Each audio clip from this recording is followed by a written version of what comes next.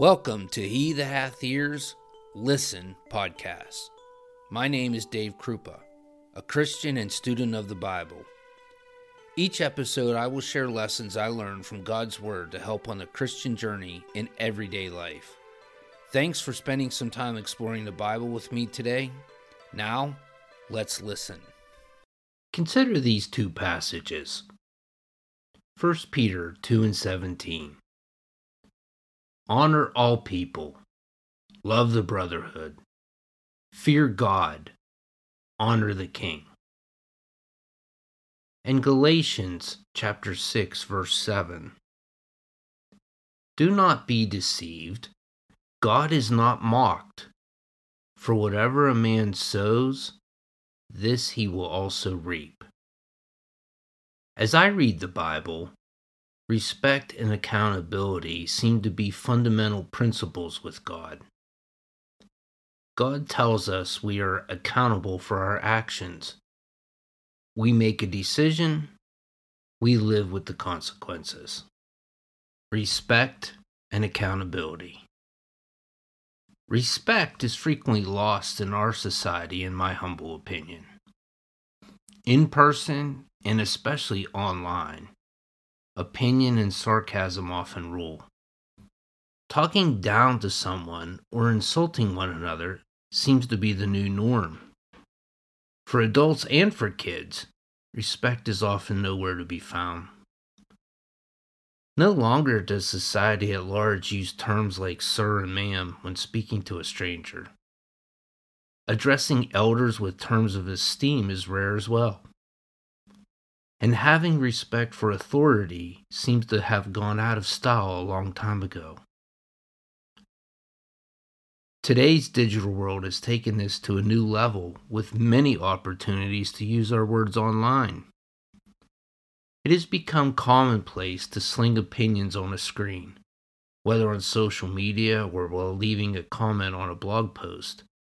And unfortunately, sometimes these comments and thoughts aren't tucked in an envelope of respect.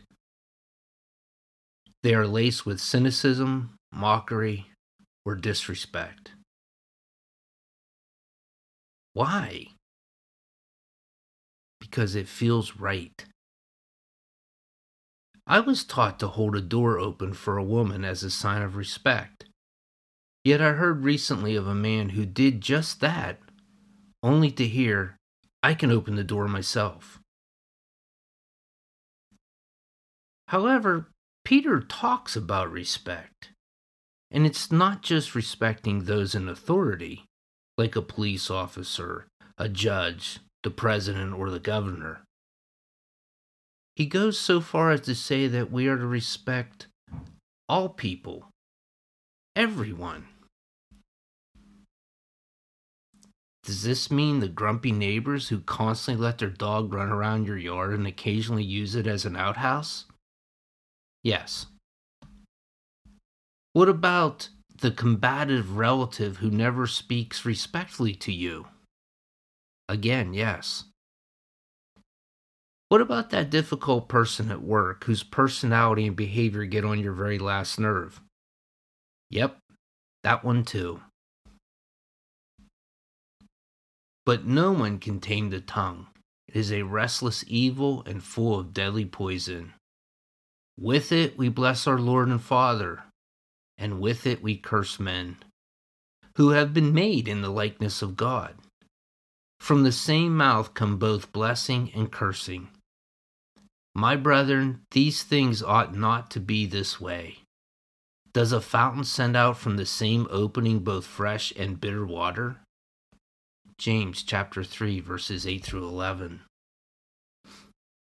Consider what Jesus said about the tongue and our words in Matthew chapter 15 verses 17 through 19.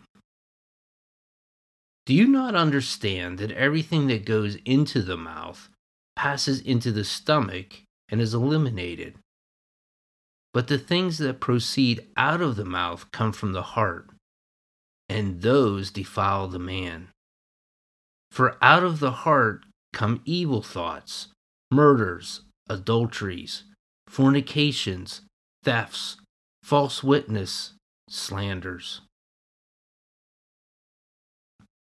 We can learn to speak respectfully no matter the situation, by drawing on the power of the Holy Spirit to temper our tongues and help us weigh our words. We can speak in a polite tone. Now, this doesn't mean we don't want to speak the truth. On the contrary, it just means we need to verbalize it in an honorable way. We can reflect the love of Jesus when we engage in conversations with a calm, collected, and civil tone. The mind of the wise makes their speech judicious and adds persuasiveness to their lips. Proverbs chapter 16 and 23. What about accountability? Turn your Bibles with me to 2 Chronicles chapter 26. We'll pick up our story here at verse 14. Moreover, Uzziah prepared for all the army shields, spears, helmets, body armor, bows, and sling stones. In Jerusalem he made engines of war invented by skillful men to be on the towers and on the corners for the purpose of shooting arrows and great stones. Hence his fame spread afar, for he was marvelously helped until he was strong. But when he became strong, his heart was so proud that he acted corruptly, and he was unfaithful to the Lord his God, for he entered the temple of the Lord to burn incense on the altar of incense. Then Azariah the priest entered after him, and with him 80 priests of the Lord, valiant men. They opposed Uzziah the king and said to him, "It is not for you, Uzziah, to burn incense to the Lord, but for the priests, the sons of Aaron, who are consecrated to burn incense. Get out of the sanctuary, for you have been unfaithful and will have no honor from the Lord God." But Uzziah, with a censer in his hand for burning incense, was enraged. And while he was enraged with the priest, the leprosy broke out on his forehead before the priest in the house of the Lord, beside the altar of incense. Azariah the chief priest and all the priests looked at him, and behold, he was leprous on his forehead. And they hurried him out of there, and he himself also hastened to get out because the Lord had smitten him. King Uzziah was a leper to the day of his death, and he lived in a separate house, being a leper, for he was cut off from the house of the Lord. And Jotham his son was over the king's house, judging the people of the land. Now the rest of the acts of Uzziah, first to last, the prophet Isaiah, the son of Amos, has written.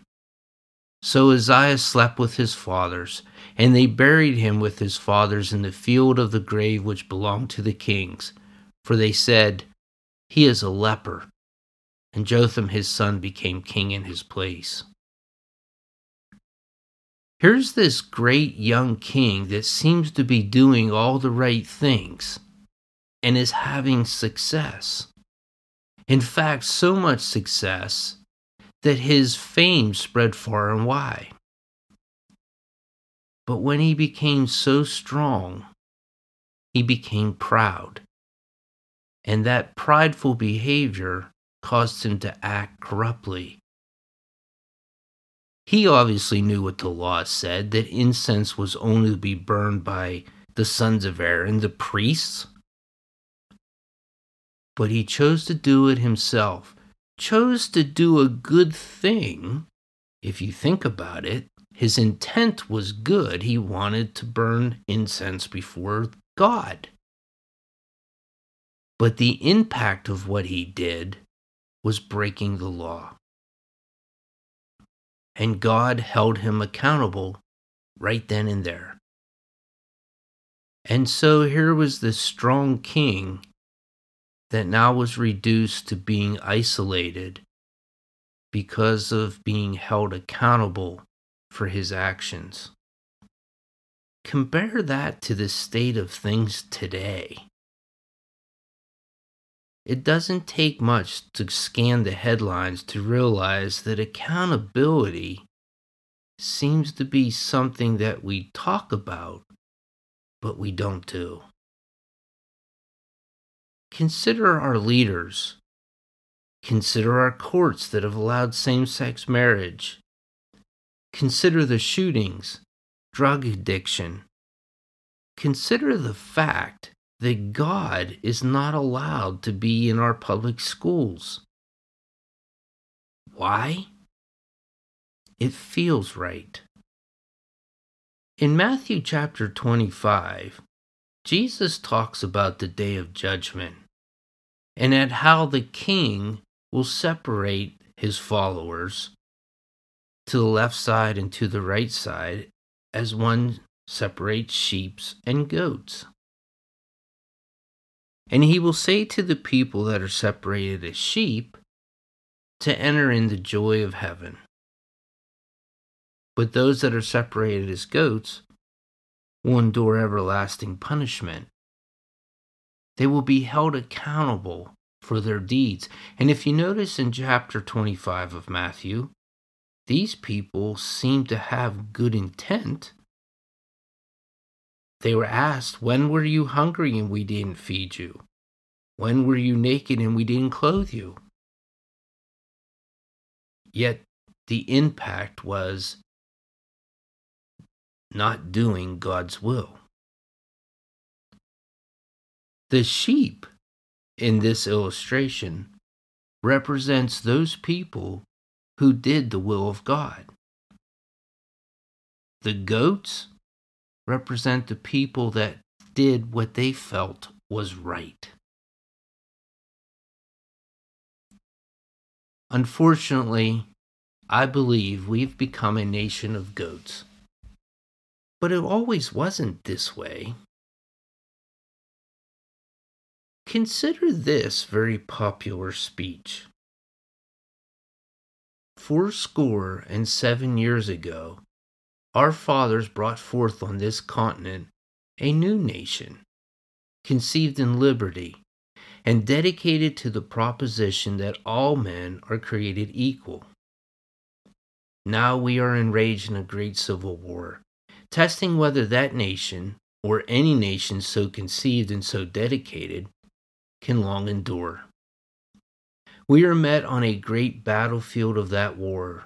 We have come to dedicate a portion of that field as a final resting place for those who here gave their lives that the nation might live. It is altogether fitting and proper that we should do this. But in a larger sense, we cannot dedicate, we cannot consecrate, we cannot hallow this ground. The brave men, living and dead, who struggled here have consecrated it far above our poor power to add or detract. The world will little note nor long remember what we say here, but it can never forget what they did here. It is for us, the living, rather, to be dedicated here to the unfinished work which they who fought here have thus far so nobly advanced. It is rather for us to be here dedicated to the great task remaining before us, that from these honored dead we take increased devotion to that cause for which they gave the last full measure of devotion, that we are highly resolved that these dead shall not have died in vain, that this nation, under God, shall have a new birth of freedom, and that government of the people, by the people, for the people, shall not perish from earth. Consider what Lincoln was saying in this simple speech. He said that all men were created equal. And he ended the speech that this nation, under God, shall have a new birth of freedom. We don't hear leaders talking like that anymore. That God created all men equal. That the nation is being blessed by God. That the foundations and principles found in God's law are the same foundation of principles that we should have in our society. What happened? Turn your Bibles to Revelations chapter 2.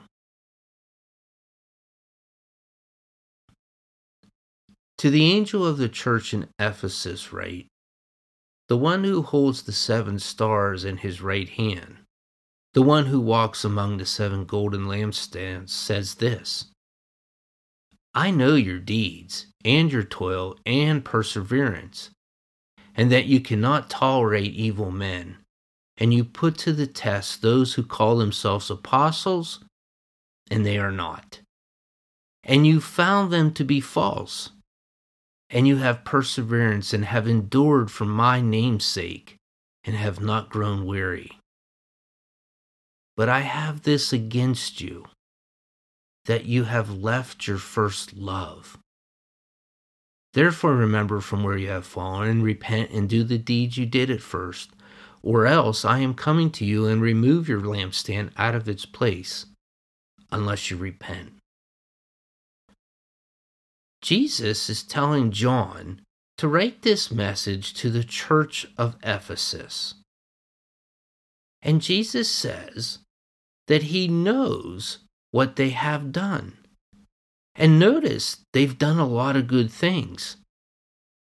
They've toiled, they've worked, they persevered. They can't tolerate evil men. And if you were in Ephesus at the time, there was a lot of evil men around. He even goes on to say, you've put those people who call themselves apostles to the test, and you found them to be false, and you didn't listen to them. You have perseverance. You've endured, and you kept the going for my name's sake. You've not grown tired or weary. That's a lot of good stuff. But he says, I have this against you, that you have left your first love. In the book of Romans, we read that the Romans thought that they were so superior to everyone else. Yet Paul points out in chapter 1, they can't even realize there's a creator by simply observing nature. What does history tell us of nations that have turned from God, that have left their first love? Consider Sodom or Gomorrah. How about Babylon, Edom, Canaan, Rome, Greece? It seems that these empires grew to be empires, but didn't endure. Why? Enter ye in at the strait gate, for wide is the gate and broad is the way that leadeth to destruction, and many there be which go in thereat. Because strait is the gate and narrow is the way which leadeth unto life, and few there be that find it. Matthew chapter 7, verses 13 and 14. So in this age of not having respect and lack of accountability, what are we, God's people, to do? What did he tell the church at Ephesus to do? Revelations chapter 2 verse 5 says, therefore remember from where you have fallen, and repent, and do the deeds you did at first. Remember, and do the stuff you did at first. What is the stuff that we probably did at first? Turn with me to Matthew chapter 5, beginning with verse 3. Blessed are the poor in spirit, for theirs is the kingdom of heaven.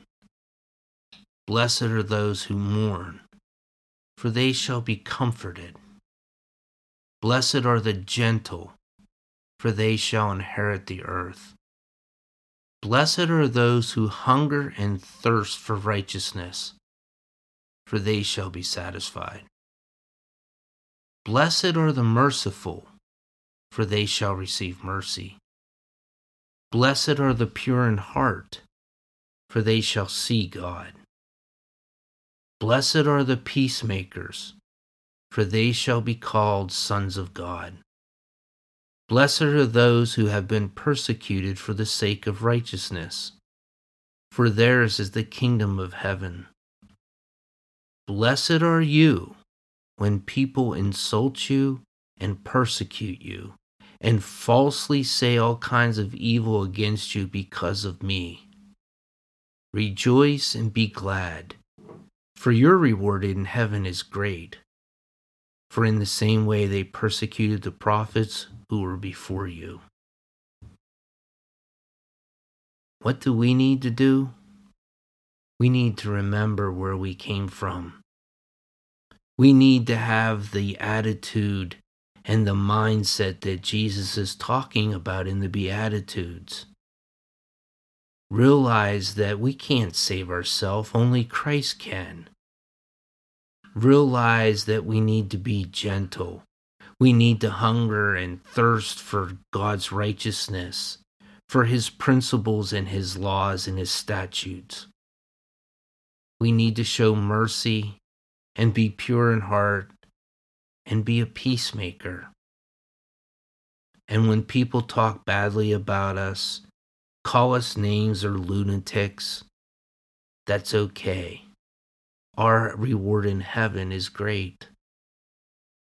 Those are the deeds we did at first, and those are the deeds we need to continue to do, even today, even though it may not feel right to the rest of the world.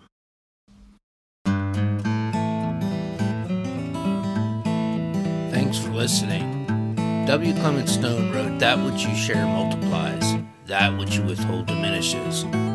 If you found this podcast enjoyable, share the link with someone you care about.